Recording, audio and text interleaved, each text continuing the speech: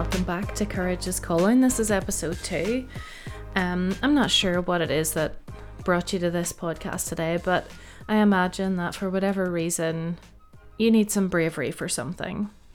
Maybe you've been thinking about a change, or you've got an idea that you're toying with, or a thing that you really want to say or do, and all of the feelings are showing up for you. Maybe you've dipped your toe in the water of something new, and fear has got you totally frozen or unable to move past the point of that toe dip, and you're actually really ready to run back to safer shores. If that's you, and you feel like there are so many swirling, racing thoughts running around your head about what could go wrong, about your own capabilities, or how you might feel or make a fool out of yourself, I want to offer you some understanding today about those really very real feelings. So I'm going to tell you a little story. Some of you may know that I have 2 kids, and like most children, they give me the runaround at bedtime.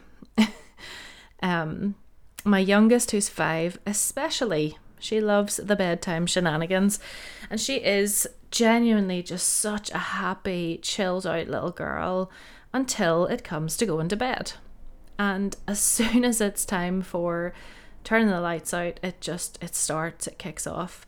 And I guess some context for this would be that for the last 5 years of her life, we have stayed with her while she goes to sleep.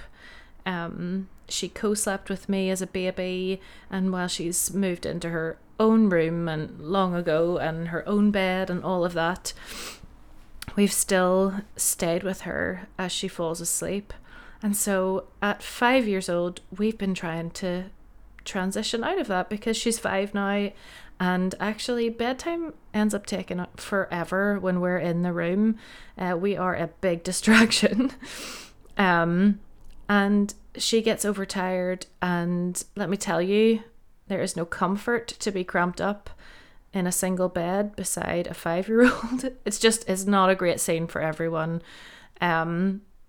But for her, when it comes to time for lights out, we've done our stories, we've brushed our teeth, we have talked, cuddled, the whole gamut.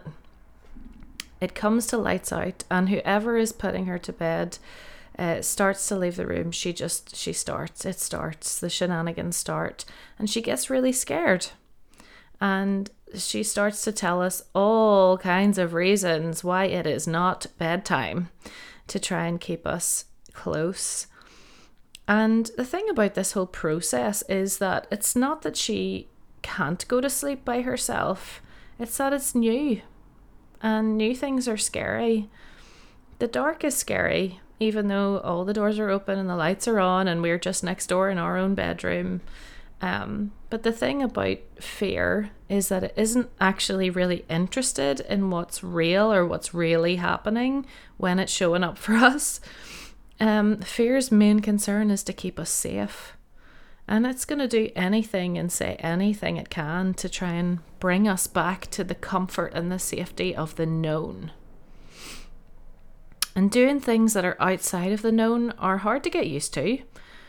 And our brains tend to speak up at those times to tell us about the risks of the unknown.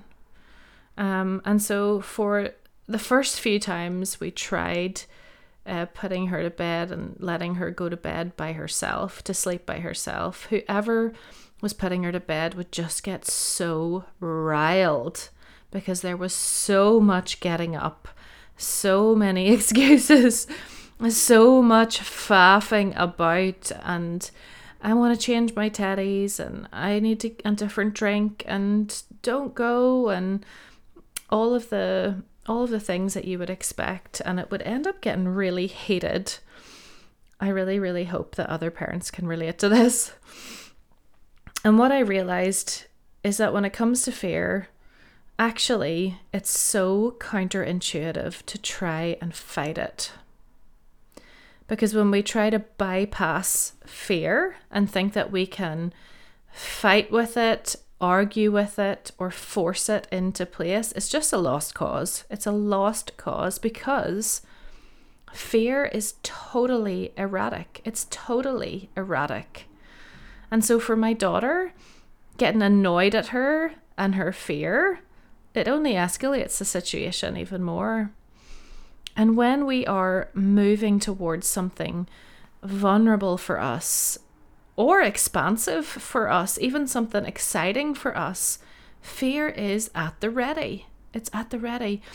And how it shows up in our brain is by, mentally chucking anything at us that might help us to retreat away from this unknown territory of expansion or vulnerability back to safety and knowing again. And fear is usually chaotic. And it's unlikely to make a whole lot of sense, even though what we might be hearing in our heads sounds realistic or reasonable. And what our fear often needs instead is compassion and good old information. It needs tending to like a child that's kicking off at bedtime. It needs understanding, it needs soothing and calm to counteract the chaos that it brings to our internal systems. So as a parent, this means digging real deep at the tiredest part of the day when actually all I want to do is go downstairs and just crash on the sofa with an episode of something. And for anyone who's feeling fear about certain things that you want to do or that you want to explore, it actually means digging deep for yourself with understanding and compassion when all of our instincts actually tell us to shame ourselves for not having it together or not being more brave or not doing what we really want to do. Why are you not doing that? You'll never do that. Why can't you do it? Everyone else seems like they can do it.